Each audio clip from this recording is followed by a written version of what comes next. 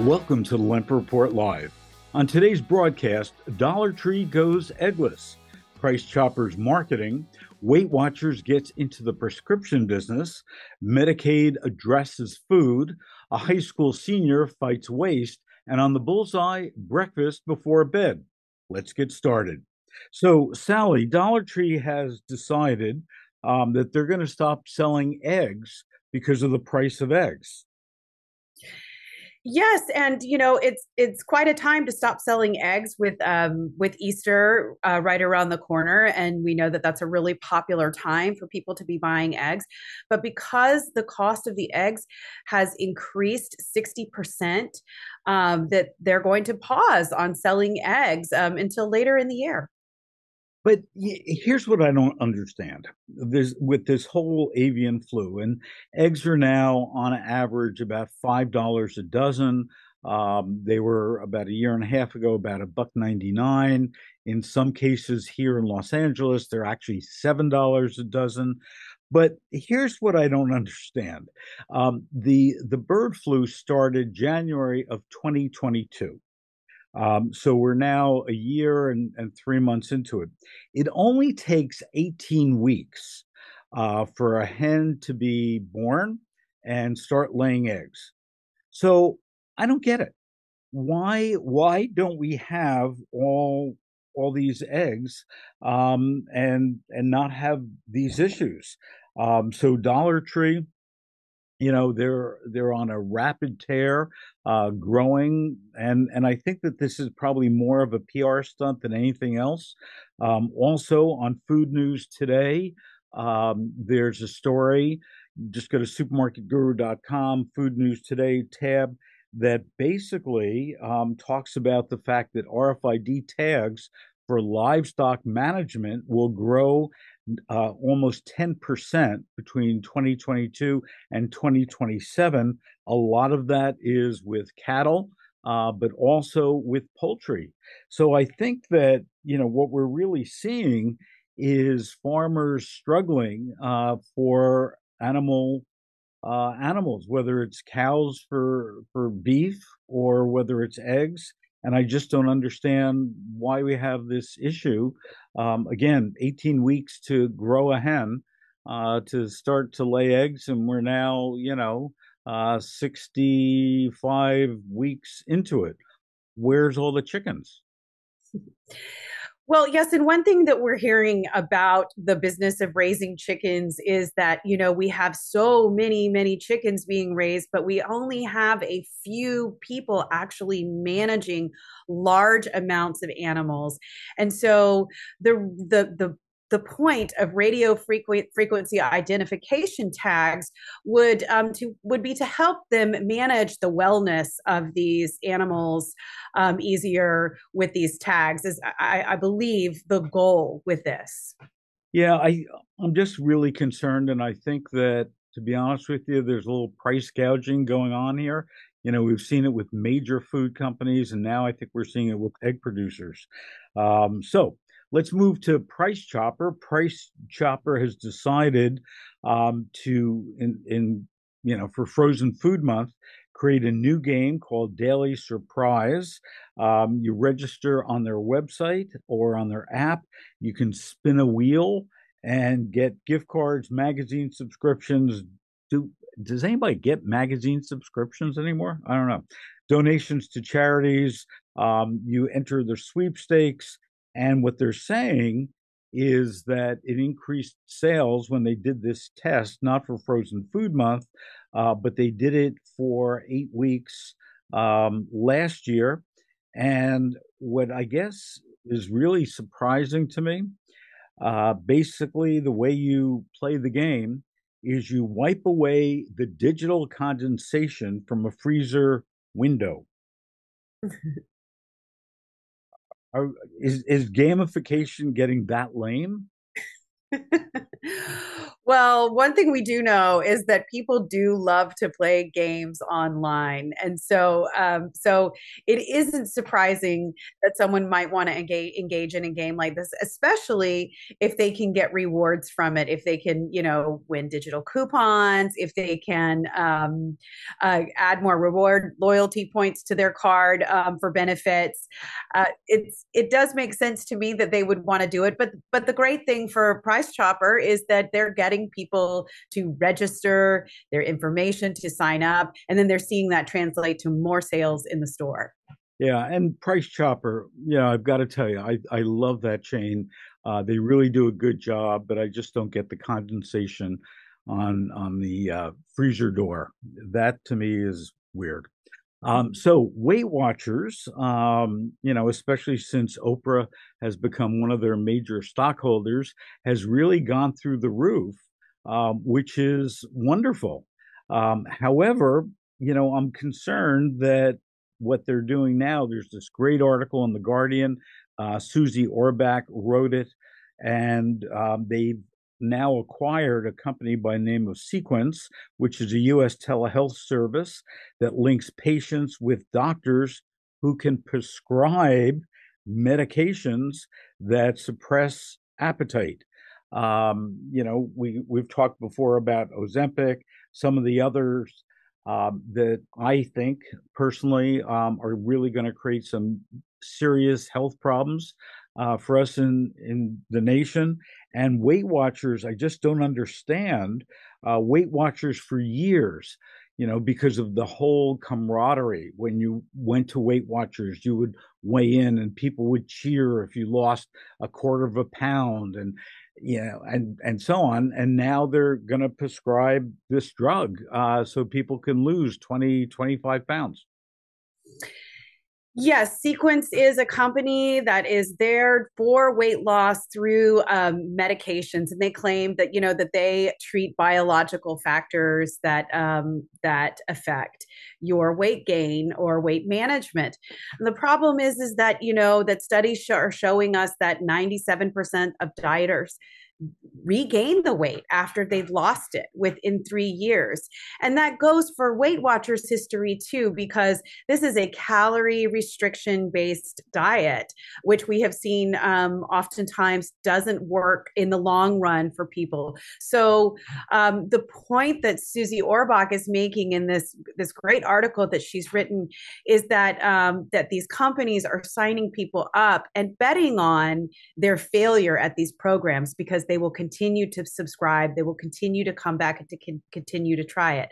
Now, I put some thought into it, Phil, and, based on John Pandal's comment last year, weighing in on our Ozempic story and everything, I don't completely disagree with using a medication to help people in extreme cases when they need to lose weight. We do that with other types of addictive behaviors that people have a hard time quitting. We use medication, but we have to use other methods of teaching people long-term weight management, how to eat, how to use intuitive eating, how to use mindful eating so that they can keep that weight off and they can be healthy. Yeah, and also let's not forget that Weight Watchers is banking on the fact that this medication you've got to take for the rest of your life. So I don't know what a Weight Watchers session costs anymore. I know it was like $5 years ago, but it's probably more now. But if you can get somebody hooked on this drug, you're going to have a customer for life, or they're going to gain weight and can't go to Weight Watchers anymore. So it'll be interesting. Their whole approach to this, I think, is really in contrast to what the founder, forgot her name, but the founder of Weight Watchers had, which was more collaboration, more, Jean Natick is the one who started Weight Watchers. And I think that she's probably turning over in her grave as she, hears us talking about this. So Medicaid has finally woken up and decided that, if you have a waiver to get food in pilot programs, you're actually going to be able to feed a lot of people more healthy foods. And I applaud what they've done.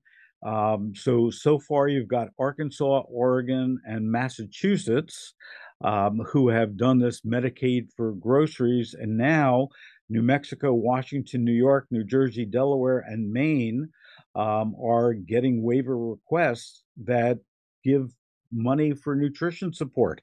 See, I think that this is a great way to change behaviors and combat obesity.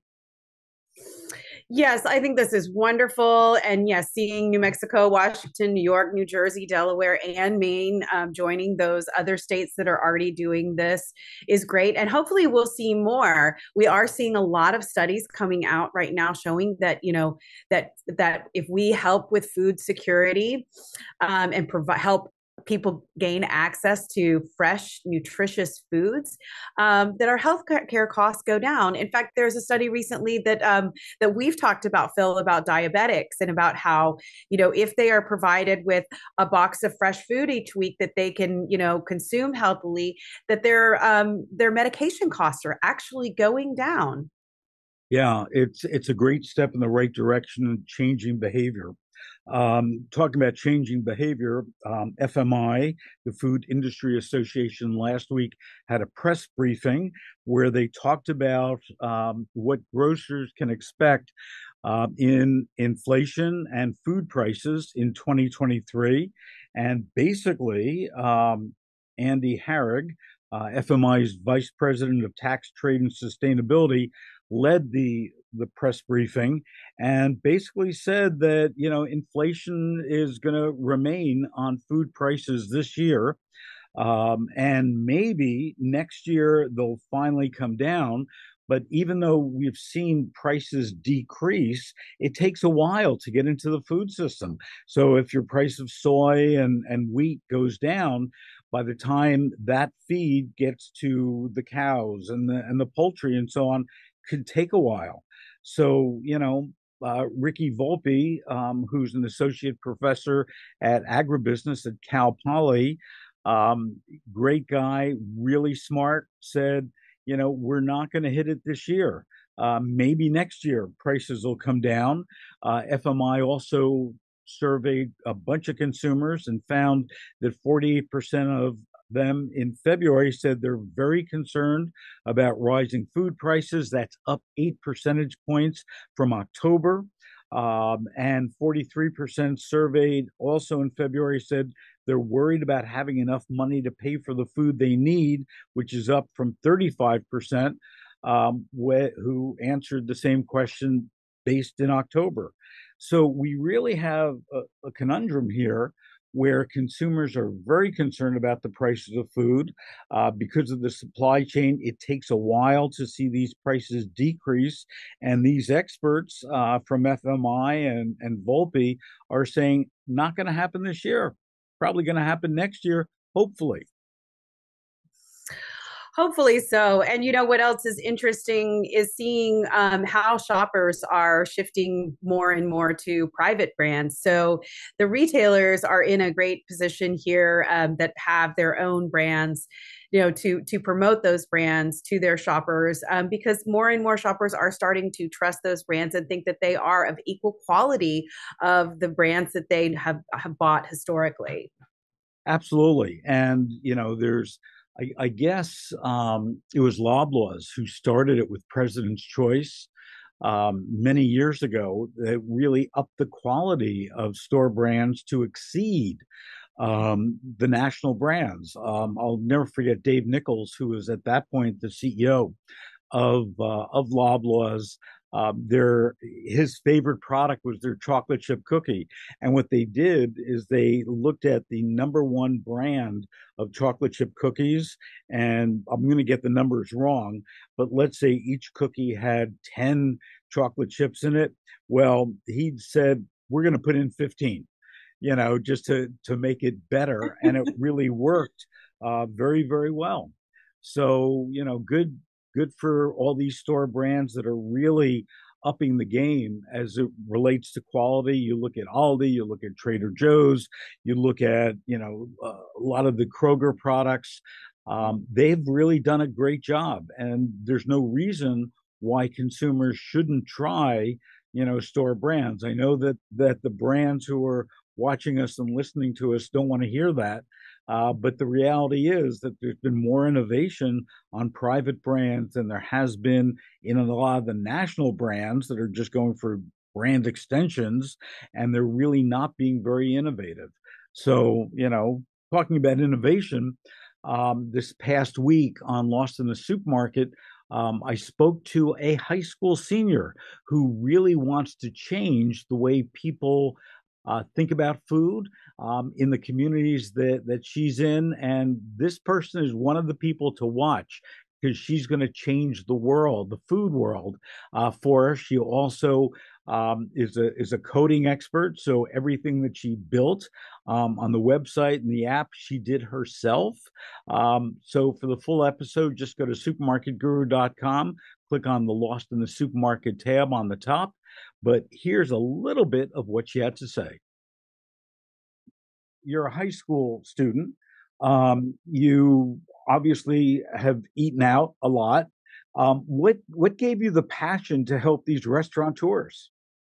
Yeah, I think it really started in March of 2020. So, we saw a lot of these local restaurants really struggling, a lot of them having to close down and switching out to only takeout. And so, being someone who's a foodie and who loves supporting local businesses and small restaurants, I would try to think about what I could do. And I had a little bit of computer science experience at the time, and I also had a lot of free time on my hands. So with that, I started drafting up some ideas and ways to help, and Bellevue Bites somehow came to life from that drafting and from just brainstorming of ways to help. On today's Bullseye, cereal isn't just for breakfast anymore. Post Consumer Brands, the cereal company known for Raisin Bran, Honey Made S'mores, Grape Nuts, and Fruity Pebbles, has now introduced a new line of cereals that it wants you to include in your nightly sleep routine. It's called Sweet Dreams, a quote, fourth meal of the day, unquote concept that is the cereal of crunchy flakes and almonds. It's available in two flavors, Blueberry Midnight and Honey Moonglow. Who comes up with these names? And according to the company, it's a nighttime herbal blend of lavender and chamomile and curated vitamins and minerals, including zinc, folic acid, and B vitamins to support natural melatonin production. Sweet Dreams Honey Moonglow cereal has 240 calories, 6 grams of fat, 180 milligrams of sodium, 43 grams of total carbs, and it contains 12 grams of added sugars. And that comes from cane sugar, corn syrup, honey, and molasses. Now, that's before adding milk, which naturally contains 13 grams of sugars in a cup. According to the NIH, National Institutes of Health, added sugars not only negatively affects health and life quality, but their published study, relationship between added sugar intake and sleep quality among university students, a cross-sectional study, concluded that poor sleep quality was significantly related to higher added sugar intake. Post says that its goal is to help people establish healthy nighttime habits by providing a nutrient-dense before bed snack that supports your sleep routine. Seriously? Here's the facts. More than half of all adults in the US experience difficulty in falling asleep. 1 in 5 have insomnia. So I guess a brilliant brand manager at Post came up with Sweet Dreams to boost sales and create this fourth meal of the day concept. And they also ignored the science about added sugars. Now, to be fair, the cereal does contain zinc, which has been shown to improve sleep quality. Sweet Dreams has 50% of the daily value of zinc. That translates to around 5 to 6 milligrams of zinc. But in an NIH published study, sleep improved when the participants consumed 15 milligrams daily for 12 weeks. That's 3 times as much. The cereal also contains niacin, 80% of the recommended daily value, but studies show that niacin dosage for better sleep range for between 50 to 1,000 milligrams. Sweet Dreams contains about 13 milligrams. Yes, food as medicine is the buzzword of the day. But if in fact it's going to change our health outcomes, it has to be steeped in rigorous and proven science. I do like the fact that the first ingredient is whole grain wheat, and whole grains are linked to better sleep. As far as the claim that Sweet Dreams ingredients support natural melatonin production, that's partly true. Almost all plants, including tomatoes, rice, walnuts, and olives, contain melatonin, and zinc, magnesium, and B vitamins support its production. But to synthesize melatonin, we need tryptophan, an amino acid that's in milk, salmon, tuna, nuts, and poultry. So make sure you add milk to your Sweet Dreams. They'll also taste a hell of a lot better than adding salmon or chicken. Or, as the old wives' tale goes, maybe just have a glass of warm milk before bedtime. That contains tryptophan, magnesium, calcium, B vitamins, potassium, vitamin D, and melatonin. And do we really need a fourth meal of the day? After all, the Centers for Disease Control and Prevention reports that the percentage of adults over age 20 are obese or overweight, and it tops 73%. According to the 2020-2025 dietary guidelines for Americans, added sugars can lead to health problems, including weight gain, obesity, type 2 diabetes, and heart disease. Sugars should be less than 10% of our daily total calories. Listen to that post. The Lempert Report is all about inspiring ideas, making our industry think, and challenging each other. Let's think about being the shopper and how we can bring our supermarkets and restaurants closer to meet their needs. I hope you'll come back to join us on next week's installment of the Lempert Report Live, when we focus on the biggest and best insights and the things that really matter. Be sure to visit supermarketguru.com for the latest marketing analysis, issues, and trends. And don't forget to join us back here next Monday at 2:30 p.m. Eastern for more.